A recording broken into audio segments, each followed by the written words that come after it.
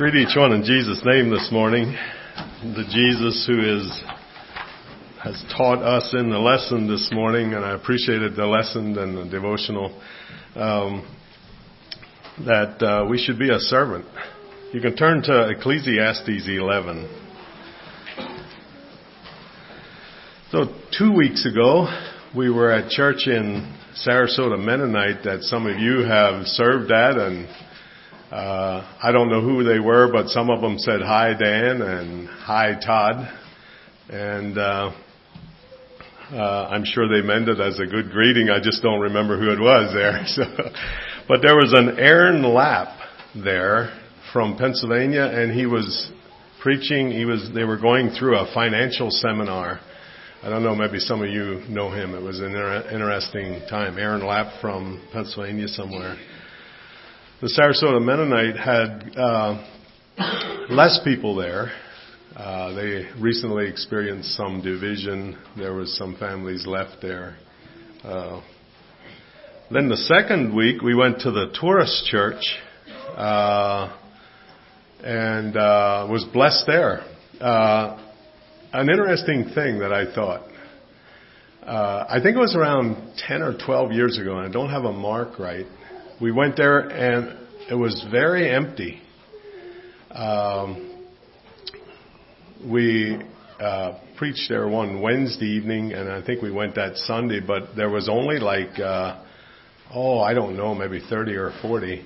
They had a little bit of bumpy roads there, and the trustees one Sunday morning refused to unlock the church. So it was kind of a bumpy experience that they had. But as I was looking at the bulletin board down there, there was between 400 and 500 in the last. It was just under 400 when we were there, and the Sunday before was 450, and the Sunday before that was 500 and some. And it was a blessing to be there. It felt good. There was a gentleman, Manny Troyer, from Montana. I don't know if anybody knows him. He's a person that shares there. You know his church there out in Montana, or his? It's a little bit of a shabby church. Okay. He spoke of angels, a very interesting sermon, and he talked about being in Haiti when he was on, this was years back, when he was on, they were reaching out and they were on a pickup truck, and there was some kind of meeting of evil spirits, and they have those down there, and somebody came for him, and was it 3 times, Ruth, they had an umbrella with a sharp end on it, and 3 times went for him, and the thing stopped right before it got to his body or his face.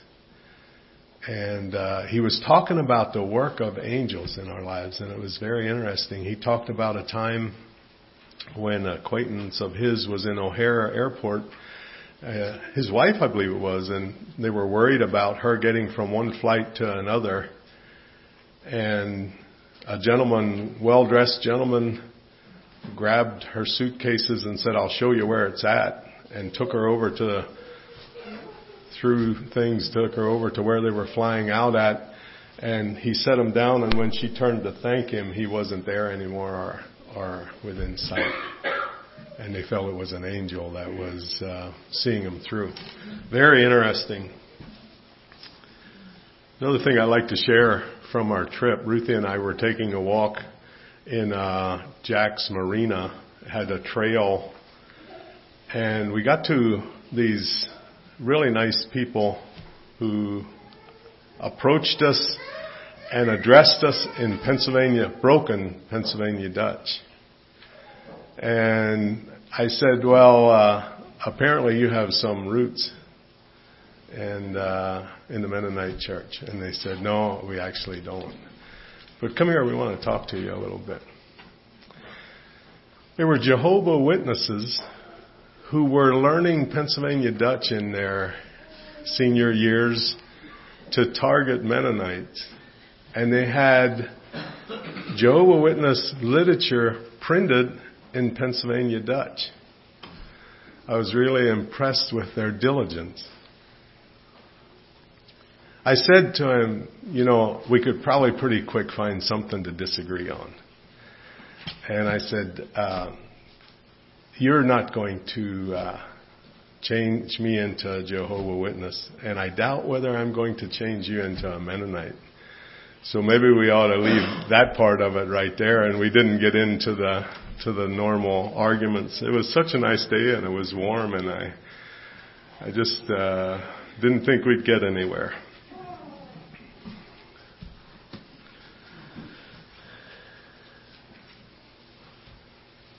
Josh Martin is Bishop Earl Martin's son in Pennsylvania. And he had a really unfortunate situation with a child that they had adopted, or it was a child that was staying with them 5.5 years ago. And he injured her out of anger. And he was given a sentence, and he was put to jail, and he was going to get out around right now. And a couple of weeks ago, they had a meeting, and a board decides that and finalizes that. And his wife was gearing up and getting ready, and there was a farm where they were going to move on. And the meeting came together, and he was given 2 more years, and at that time they'll look at it again. And I wondered how decisions like that get made. My heart went out to the victim and to Josh and to his family and to his parents. And I just, as you sit on both sides of that, as you look at Belle, her name was Belle, as you look at Belle's injuries, she's a vegetable almost. She's in a wheelchair. She was 4 at the time. She'll be blind, and she'll need constant care for her whole life. And if you look at that side of it, it wouldn't take much I think there's often a board of 3 or 4 that decide that. It wouldn't take much. Did this man learn his lesson? And when he was put away for 5.5 to 20 years.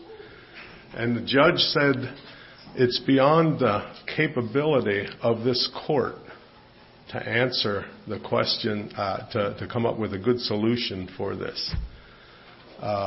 It was unavoidable and inexcusable, but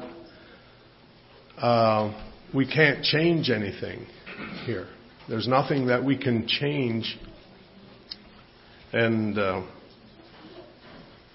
I was thinking of that there this week there as I learned of that. Do we learn from other people's mistakes?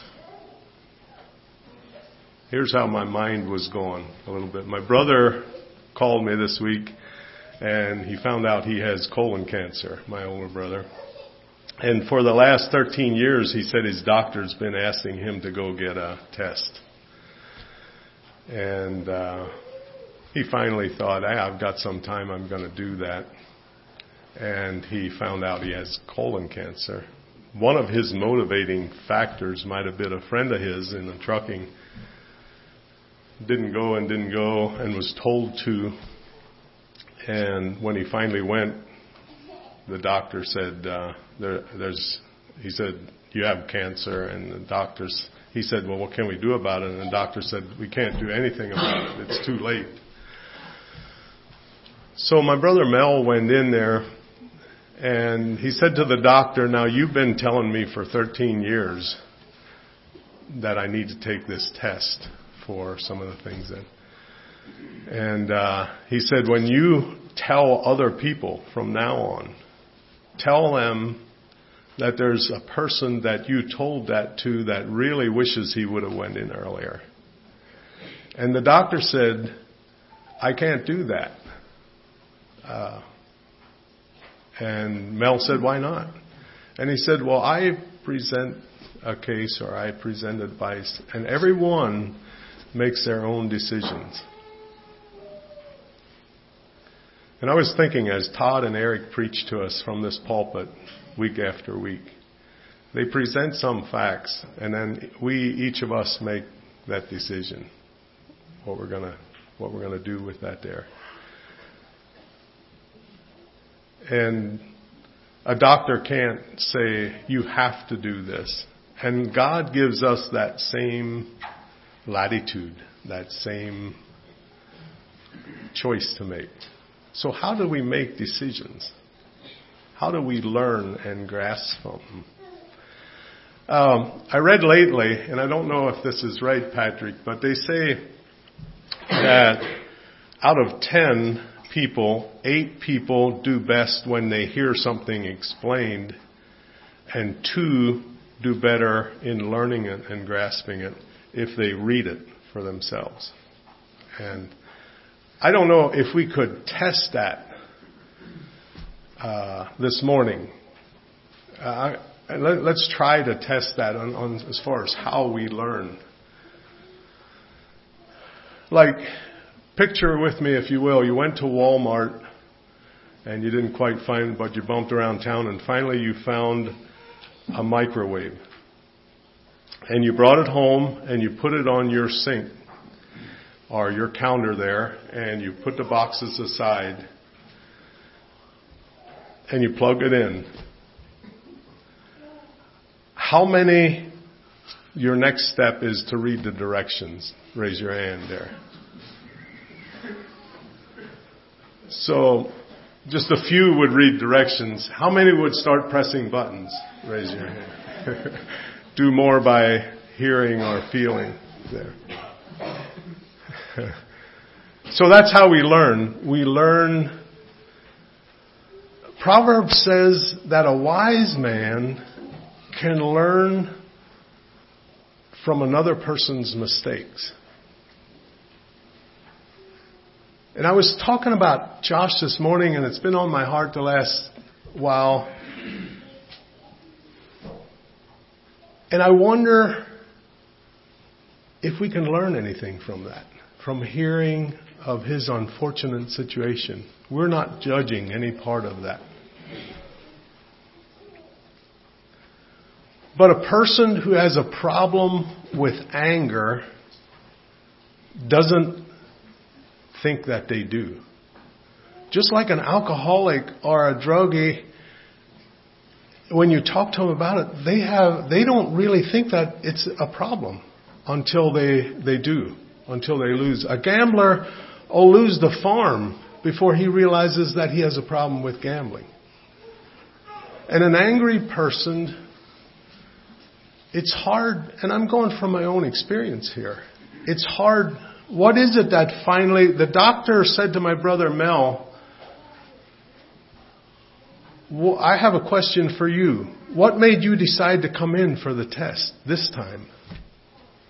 He wasn't having any symptoms or anything, and my brother Mel said, well, I had the time, and he had been after me for a while, but that's what decided. So what changes us as human beings that it's so hard, we have these blind spots and we can't see ourselves? What gives you the motivation to understand that you have a problem before something unfortunate happens? And what gives you the understanding and the desire and the motivation to say, this has to change? The Bible tells us that a wise person hears something and learns by it, but a foolish person will walk away from the same meeting and there's no change. There's nothing going to happen there. And I was thinking through that there. And I think the first step in this process is men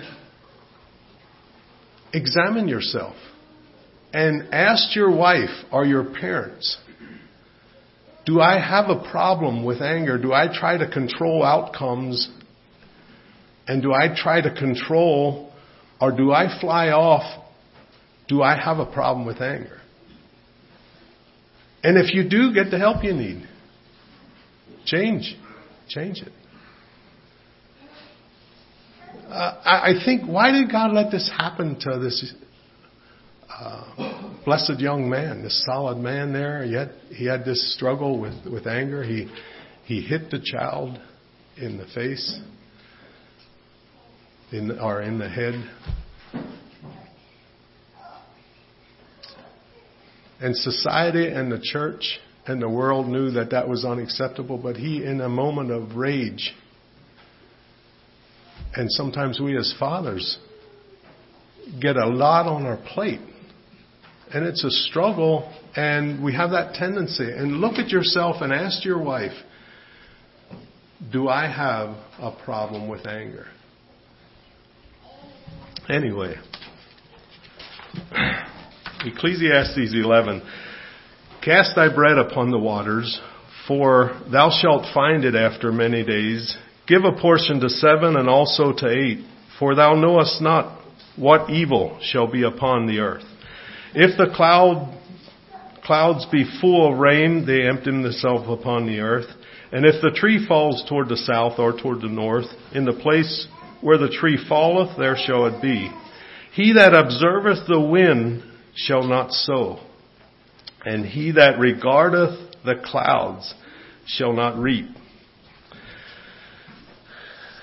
So some of these things are hard to understand, and they could be taken a couple different ways. Cast your bread upon the waters is maybe something that he would have understood. He had a fleet of ships and he traded with different countries and so forth. But his thought is, whether it is on your investments or your earning or your endeavors or your generosity, do it here and do it there. You're not sure what's going to work, and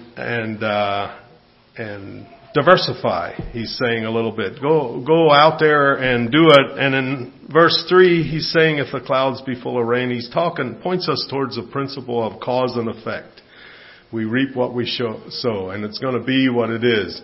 Depends what we sow, we're going to get this, and depends if we don't sow, we're going to get nothing. And in verse 4, he says, he that observeth the wind shall not sow, and he that regardeth the clouds shall not reap. It's like a farmer who is over analytical, and he keeps observing the circumstances, and today is not a good day to plant. And today again is not a good day to plant. Instead of trusting God or stepping out or tilting forward, he's saying, there's a line in the street, or this is not a good time to get. It's a little wet, or it's a little dry, or it's a little wet, and I think maybe I'll just go up to a town and go to a sale, and I'll wait for a better time to plant. I'll wait for a little while. Hudson Taylor says, a quote from Hudson Taylor says, unless there's an element of risk in our exploits for God, there is no need for faith. If we stay on the safe side. Somebody said, and I don't know who had said it, nothing ventured, nothing gained. And Wayne Gretzky from Canada, a hockey player, said, you miss, this saying is attributed to him, you miss 100% of the shots you don't take. And my dad always said, nut chassa is off a failed. And I like that one the best there. That is, not shooting is also missing. And he's saying here, if you're so tentative and you wait and you don't, you know, we think, okay, this is important and we're walking a tightrope and we don't want to make a mistake for the Lord, so we won't do anything. That's better.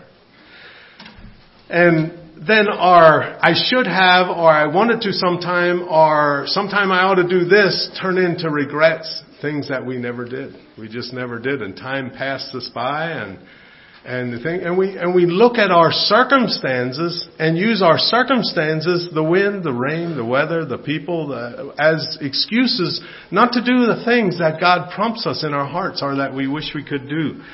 And we just, we wait like the farmer and don't plant. And when you don't plant, you're not gonna get any fruit. You're not gonna get any crop.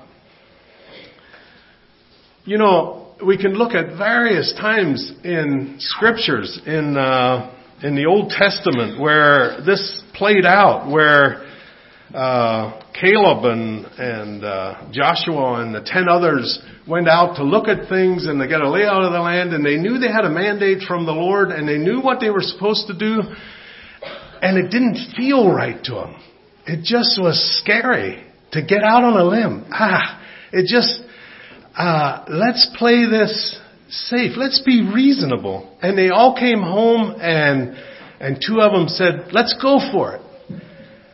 And 10 of them said, they're a little bit of a loose fire hose.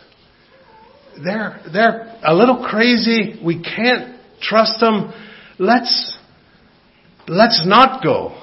And Caleb and they said, hey, God told us to go. We have a mandate to go. The giants are big, but our God is bigger.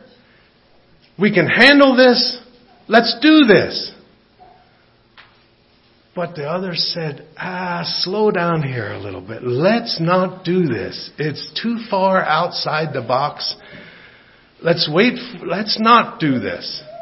And it says God was really frustrated, was really angry, to the point where those, many of those walked for 40 years in the wilderness and had their time of, let's play this safe. They had a 10-day journey or an 8-day journey, whatever it was across there, and they wandered in the wilderness for 40 years because of their fear, because of their saying, let's wait. Let's not do this. And Noah, that to tilt forward like Noah did, it's saying, cast your bread upon the waters, do this. He that observeth the wind, he that's too careful is not going to do anything. Go for it. In Noah's day, can you imagine how many people would have said, hey, let's play this safe. That is really outside the box. Let's not build a boat. I was thinking of that there, and then I went to that song, Build an Ark, and I love that song, Build an ark, head for the open waters, save your sons and your daughters, build an ark. I'm tired of all the villains, tired of all the killings, tired of the men who make the laws and break them any time they please. I'm tired of all the big lies, where are all the good guys? Sometimes I feel the way that Noah did when the Lord commanded, build an ark, save your sons and your daughters. I loved that song there, and I thought of it. Neither here nor there, but that's how my mind works there. You know what? It was really, really, really stupid to walk around the city 7 times. It was really outside the box. But Hebrews says, what about that? By faith, the walls of Jericho fell when the people walked around the city 7 times. In the New Testament, Jesus talks about a person and he says, I know how strict you are. I know how you require everything. And so what I did was save my talents, and here they are. I made sure they were okay. And here are the talents. You can have them back. Ruthie was reading her circle letter to me last night. And Dorothy, one of her friends, was talking about a neighbor of theirs, a little girl that got burned. And she got burned with a scalding hot cup of soup or water or something. And they were using their plant, help me out. Yeah. But the girl healed from that, but she reacted to it also. And so they used a second thing that they use sometime. It's some kind of plant or whatever they make mud out of, and probably some of you know what happened there, or what they used there. Clay, part of clay. And the girl healed. And so Dorothy was in town, and she met a neighbor there, and she asked the neighbor, "How's it going?" And the neighbor said, "Not so good." And she said, what are you up against? And he was diabetic, and he had they lived upstate Pennsylvania, and he had some sores for a couple years that got worse and worse and wouldn't heal, and he had to drive so far to get the redressing done. He lived by himself. And Dorothy is not an outgoing person, but she said, "Well, I know this thing that might help." And so she went beyond her comfort zone, and when she saw the sores and what they were like, she was way beyond her comfort zone. And she went over there and dressed these, and within weeks, they were all healed up. And I was so blessed by that story. You know, today down there, they're going to have a Super Bowl. And there's going to be champions, one or the other. And they're going to walk around and they're going to hold their hands up saying, "Number one." And it's like Tim's story this morning. I so appreciated that story thinking about this here. And they're going to get piles of money. But somehow, Dorothy, with overcoming her shyness and overcoming her ability to treat wounds that are beyond her care and reaching out to a neighbor that needed the help. And the way some of you do in caregiving and reaching people and tending to the wounds, both emotional and physical, of those around you and those in the community. Those are the real Super Bowl heroes of today. I just can't help but think again of Tim's holding up two people, and I just somehow believe that God blesses those who serve in this way. Not for recognition. Not for I did this. Not for I'm more spiritual than you. But somebody that reached out, it just thrills me to know that her neighbor doesn't have those sores anymore that he had for 2 years. That's just a blessing. Praise the Lord for that. But there's something about our quest for stability and safety and predictability that is so dangerous. We try to play it safe and try to be so careful. And the Lord was so frustrated when them people wouldn't step out in faith and go into the promised land. And the price to pay was so high, and we pay so much in our desire, in our quest for safety and stability and never rock the boat. We pay a high price. That's a dangerous desire that we have to create our own safety and not trust in the Lord. We miss 100% of the shots that we don't take. Verse 5, we don't need to understand, we just need to hold His hand. As thou knowest not what is the way of the Spirit, nor how the bones do grow in the womb of her that is with child, even so thou knowest not the works of God who maketh all. There's so much about God that we don't understand. And it's better if we admit that. I struggle why my friend Galen died. He was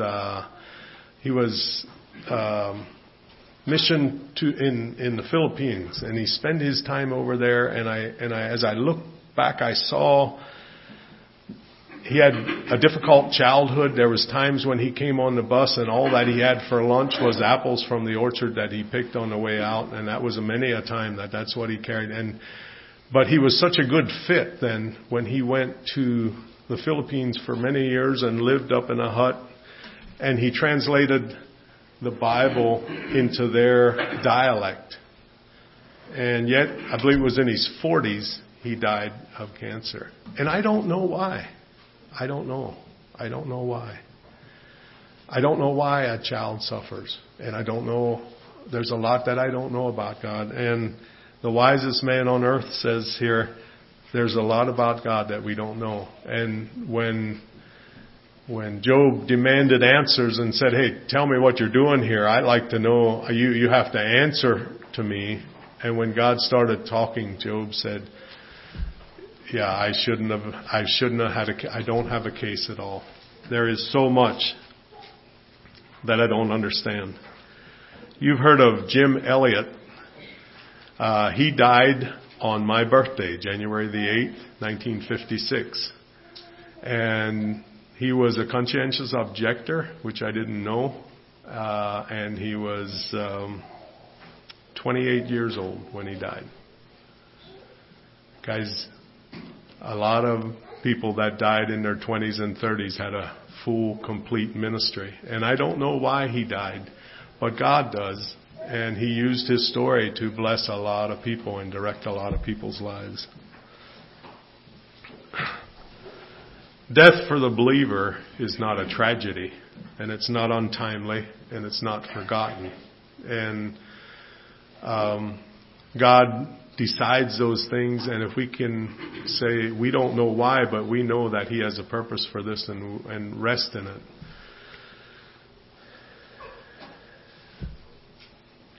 In the morning sow thy seed, and in the evening withhold not thy hand.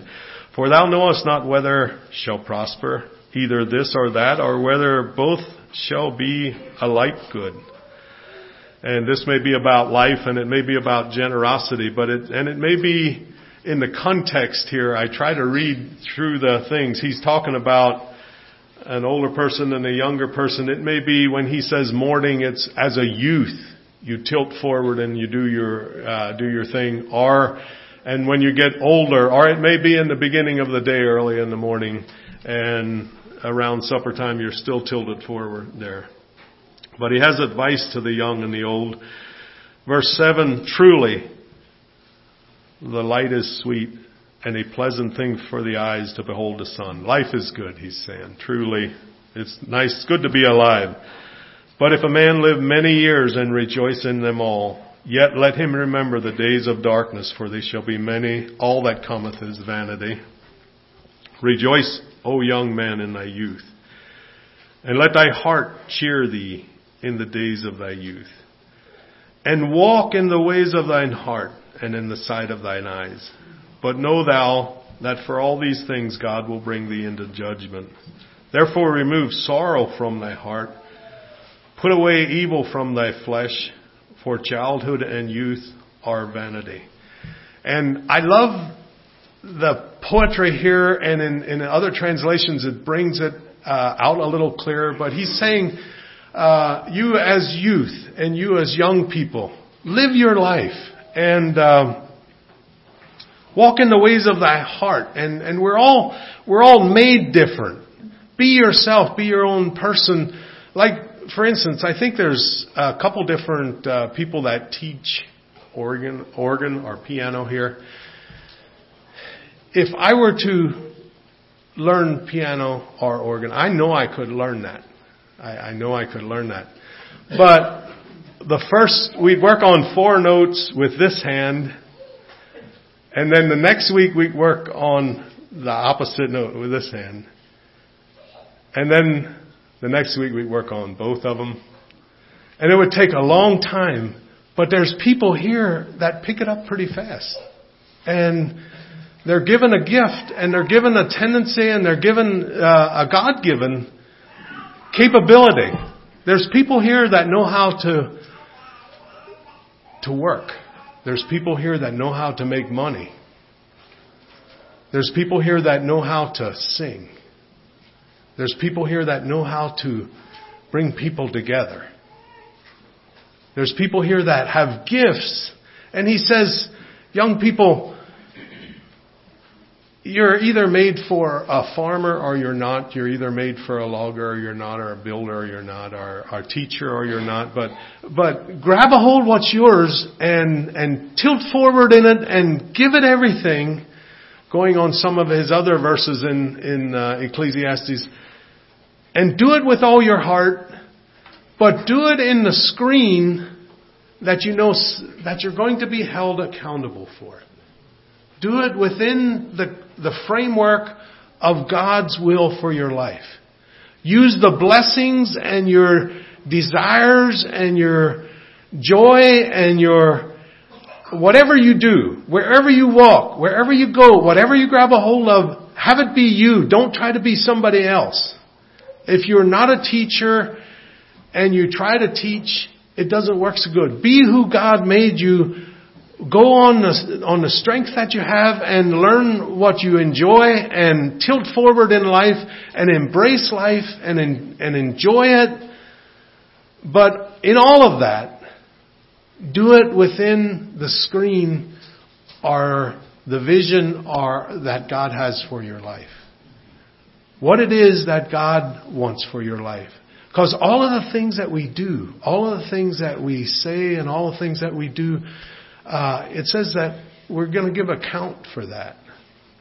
And so as we live life to its fullest, the abundant life in the New Testament, the full life,